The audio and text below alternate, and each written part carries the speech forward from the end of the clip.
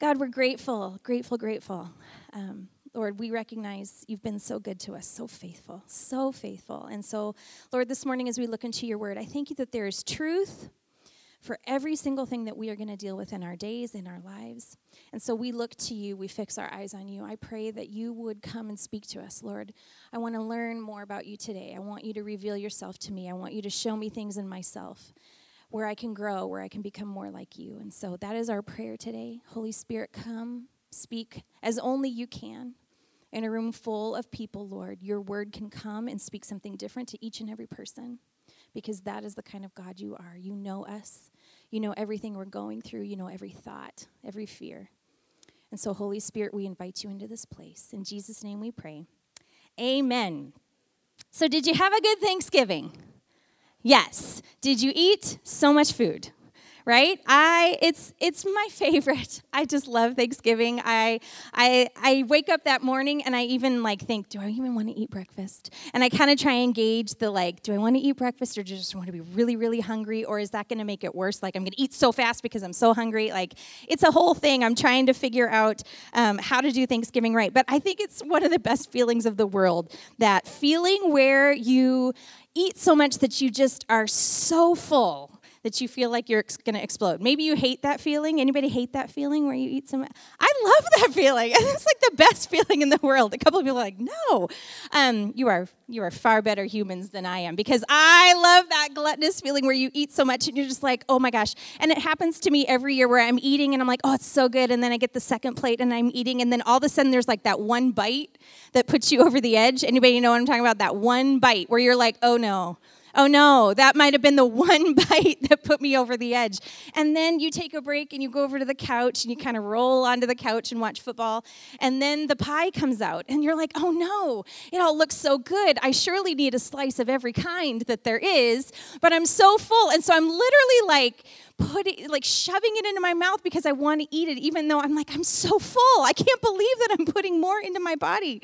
But I love that feeling, that Thanksgiving feeling. I remember being pregnant with my kids, and the feeling that I hated a lot of the feelings about that. First it was a little like aliens with something growing inside of you. But the weirdest feeling to me was I could never get full.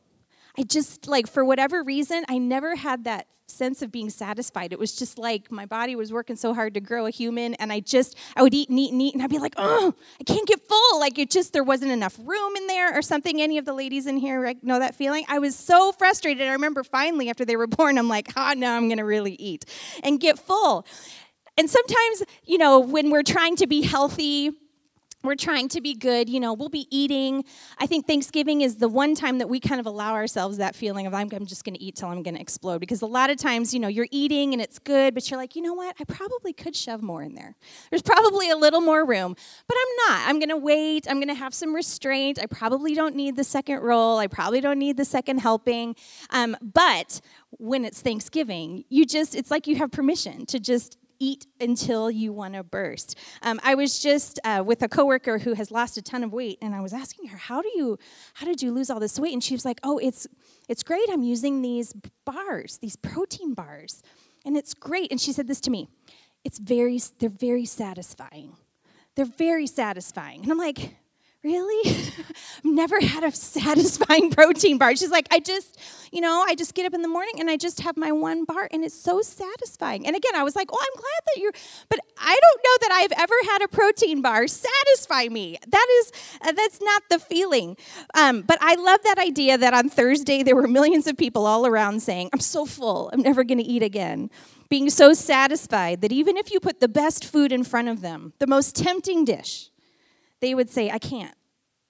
There's no more room. I'm full. I'm satisfied. And I want to talk about that today. I want to talk about that feeling of being filled, being full, being settled, being satisfied. Feeling satisfied is a great feeling, but perhaps it's a feeling we don't experience near enough in the rest of our lives. Maybe not just in our appetites, but that feeling of having enough, that feeling of being settled, that feeling of I couldn't even have any more. I'm so filled up, right? I would say that most people today deal with a daily sense of being dissatisfied or unsatisfied. Maybe it's with their jobs. They just constantly have this feeling of not being satisfied with their work. Maybe it's in relationships. There's just something about this that just is not scratching the itch. It's just not, I'm not feeling satisfied. Maybe it's with your stuff, your home or your car or your things. You're looking around going like, oh, if I could just have that, or if that was different, or if I could just get past that, if I could be more successful in this, if I could have an answer to this, I would be more satisfied. I think there's an overall sense that people are eating the protein bar instead of the Thanksgiving meal. Would you agree with me? That a lot of us are walking around with this sense of being dissatisfied or unsatisfied. So my question today, is it possible to live a satisfied life? Is it possible to be satisfied with the things that we have, to be satisfied with where we are, with who we are, with where we're going, but more than that, satisfied within yourself, satisfied somewhere deep inside of you, a security and a confidence that comes from knowing that you belong to God and that He is enough for you. Over the last 10 years, probably longer than that, I've had one prayer that I've been praying to God. I have been asking Him to do a deep work in my heart, to free me of all of those things that keep me dissatisfied, that keep me insecure, that keep me bound to the opinions of others. I am a born people pleaser, and for so many years of my life, I found myself just constantly exhausted from the weight of trying to be good enough and make everybody happy and do what I think that I should do, and that weight was just driving me into the ground. And so probably the last 10 years, I have been watching God do a deep work in my heart to try and peel away those layers. And it's not been fun. It's been painful to look at all of the things that are leading me there. And He's been stripping those things away slowly, piece by piece by piece. But because I asked Him to, because that weight of not ever feeling enough was killing me. And I have watched Him. He has been tearing away things that are unhealthy for me. He's been challenging me to spend my life building His kingdom and His name instead of trying to be successful in my own right, striving to be more, trying to be successful, to be enough in my own. I've been asking God to create that steadiness in my spirit, that feels settled, that confidence. That's been my prayer. And I was reading a book, probably I started it a few weeks ago, called The Sacred Enneagram, Finding Your Unique Path to Spiritual Growth. It was like 99 cents on Kindle, which is why I got it. But it's about the Enneagram, and I haven't even gotten that far into it because the foreword of this book, I'm stuck on the foreword. That's how great I'm moving forward in this book. Father Richard Rohr wrote the foreword of this book, and this book is about self-discovery. It's about spiritual growth. It's about discovering who you are, who God made you to be. And this is what he said in the opening of this book, and I have probably gone back to it 25 times. I can't get past it because he was talking about his own self-discovery, his own spiritual growth, about asking God to change things and finally getting to a point in his 70s where he felt that settledness of his spirit. And this is how he described it. The difference is that now I'm not humiliated by my own humiliation, nor am I inflated by the reports of my own self-congratulation society. Now I have little to prove, and I have little to protect. I have little to prove, and I have little to protect. I keep coming back to that over and over again. I have little to prove and little to protect. When you get to that place where the inside of you isn't constantly trying to prove you're enough, you're not trying to self-protect. You're not trying to keep everybody from seeing the real you. That place of settledness, that is my heart's cry. That is what it means to me to be satisfied, to be filled up, to be satisfied. So what does it mean to have a satisfied spirit? What does it mean to be satisfied with your life in every way possible? Does it mean that your life is perfect? Does it mean that everything's coming together? I always love it when people post like, I'm living my best life. I'm like, is anybody really living your best life? Is that really a thing? Is that possible?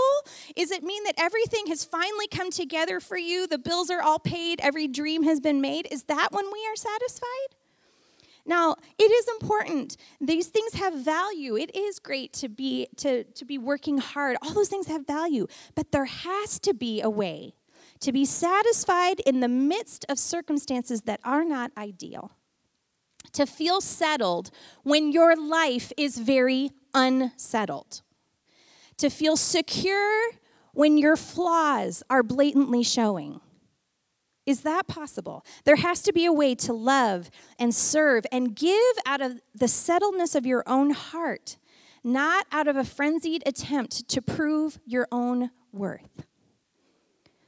So I want to go today to Psalm 90, verse 14. This is what we're talking about this morning, because in Scripture, there is a prayer for God to satisfy the soul. It's actually a prayer of Moses. The Psalms were written by, most of them by David, a few other people, but this particular song was actually a psalm of Moses. And he wrote this psalm, Psalm 90:14, which says, "Satisfy us each morning with your unfailing love, so that we may sing for joy to the end of our lives."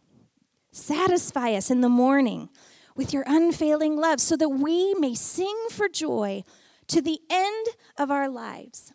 Satisfaction is possible, and satisfaction is something that comes from God. He's asking God to give him that. It's something we can ask for and experience to the end of our lives, that it's something that we should have moving inside of us for all of our days. So I looked up the definition of satisfied, just in good old Webster, and it said to be pleased or content with what has been experienced or received. And I think that that's probably what most of us would think, that idea of being content. And when I think of that word content, I actually think of a scripture right away in Hebrews. Hebrews 13:5 says, "Keep your lives free of the love of money, and be content with what you have, because God has said, 'Never will I leave you, never will I forsake you.'" So I think of that word content. A lot of times we think of, okay, that's what it means to be content, to be satisfied. So the Greek word here in Hebrews, when they use that word content, is a word that sounds like this, archeo, it's Greek, and what it means is to suffice. To suffice. I'm content. This will do. To suffice, right? And that's what I think of when I think of the word content. I think to suffice. Suffice feels like a protein bar to me, right? You know what? I'm not going to starve. I'm going to get my nutrients. It's going to suffice. I'm going to eat it. It's going to give me the calories. It's going to fill my stomach. It's going to provide what I need. I'm still hungry, but I know that this is better. So I'm going to make a choice to be content with what I have. Suffice is a discipline. Content to me is a discipline to maybe not have a lot, but just say, that's okay. I'm okay with that. Now, that's a really important lesson. That's a really important topic, but that's not what we're talking about today. We're not actually talking about that. We're talking about the word satisfy. So I want to go back to our Psalms verse, Psalms 90:14, when it says, "Satisfy me in the morning." This is a different word. If you go into the Hebrew, the original language, the word satisfy is the word sabah. And you know what it means? To be full. Not content, which means it'll suffice.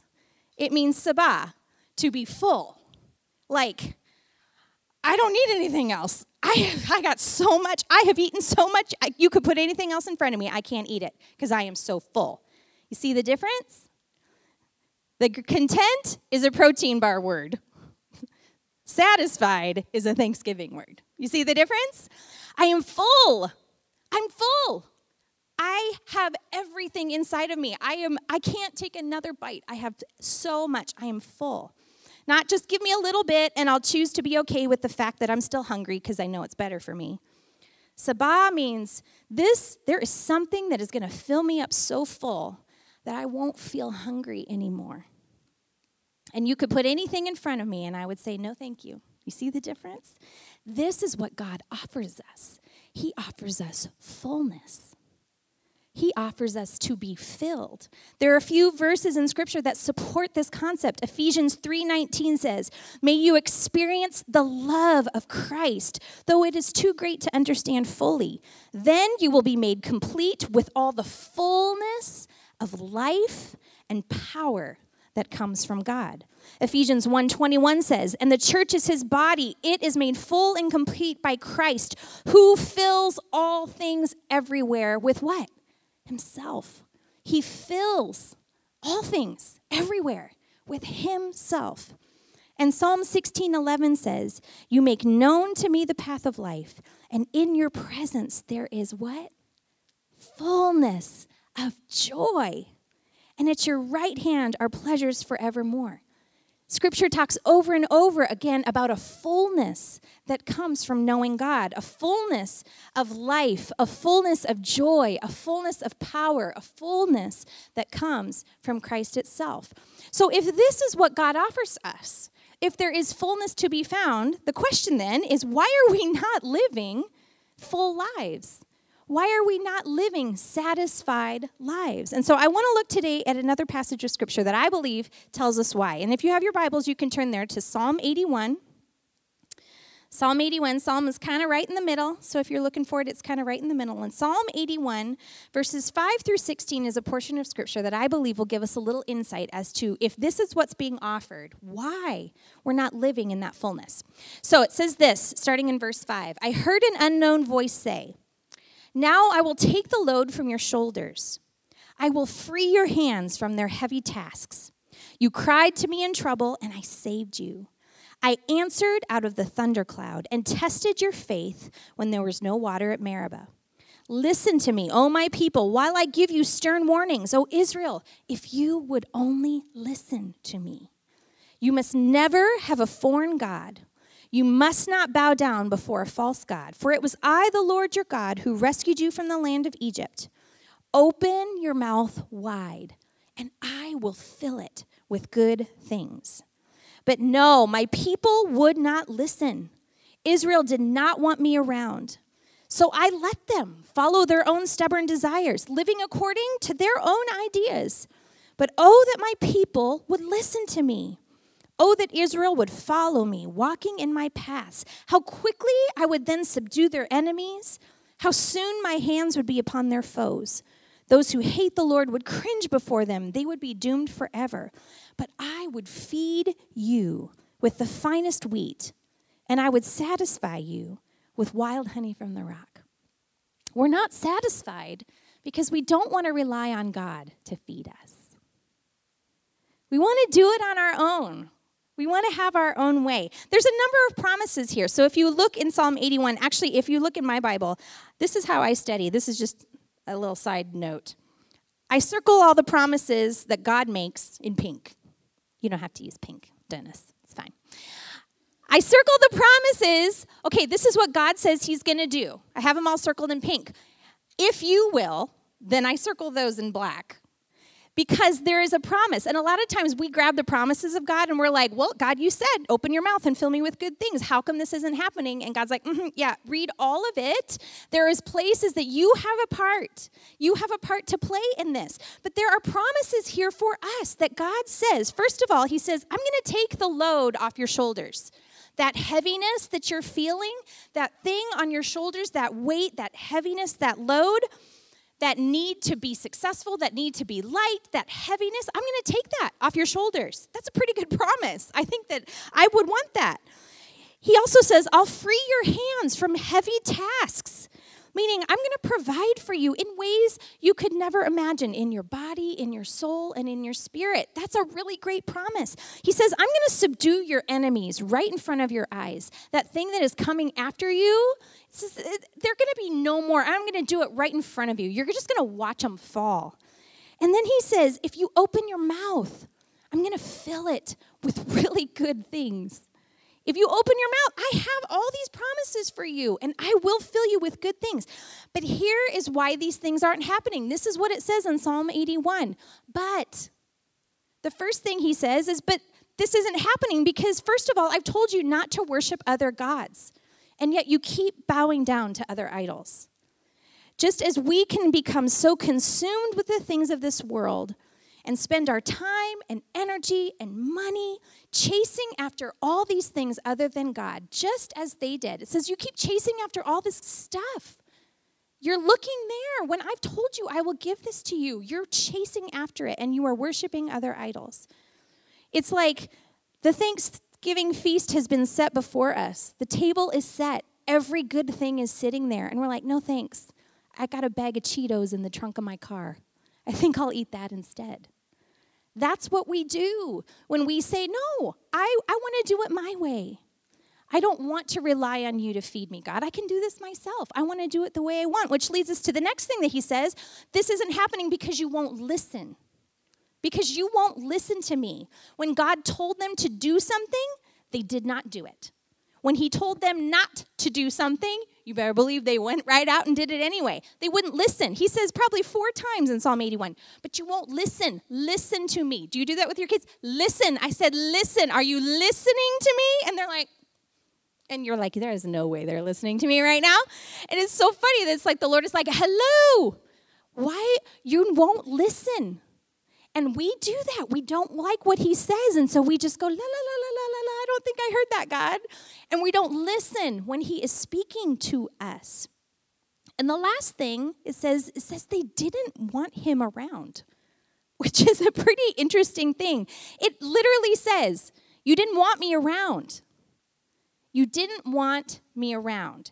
They wanted to do their own thing. They didn't want someone telling them what to do. They didn't want someone else to be in control of their life. They wanted to do it their own way. And so they forfeited the hand that was going to feed them and satisfy their souls with the best way possible because they would rather have the control. So they were willing to give up the feast so that they didn't have to listen to what God said. So the question would be, if you're not satisfied, are you doing any of those things listed in Psalm 81? The reason that those people were not finding themselves satisfied by the hand of God. Is there something that you're treating like an idol in your life? Something that you love more than God? Maybe it's a person. Maybe it's a job. It can be really great things. It can be absolutely amazing things that you're treating like an idol, that everything rises and sets on. And God's saying, hey, those are blessings I gave you. It's not a bad thing, but you have got to get it in the right place. We are to love God more than anything else. Is it a job? Are you spending so much time just trying to earn success, to get to that next level, and it's become an idol to you?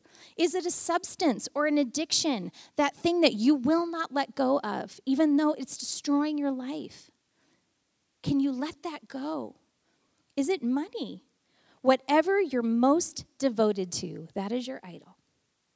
And God says, don't have any idols before me. Are you refusing to listen? That's a good question to ask yourself. Is God speaking to you, and yet you keep pretending that you don't hear what he's saying? He keeps talking to you, and you're like, yeah, okay. I'll get back to that later.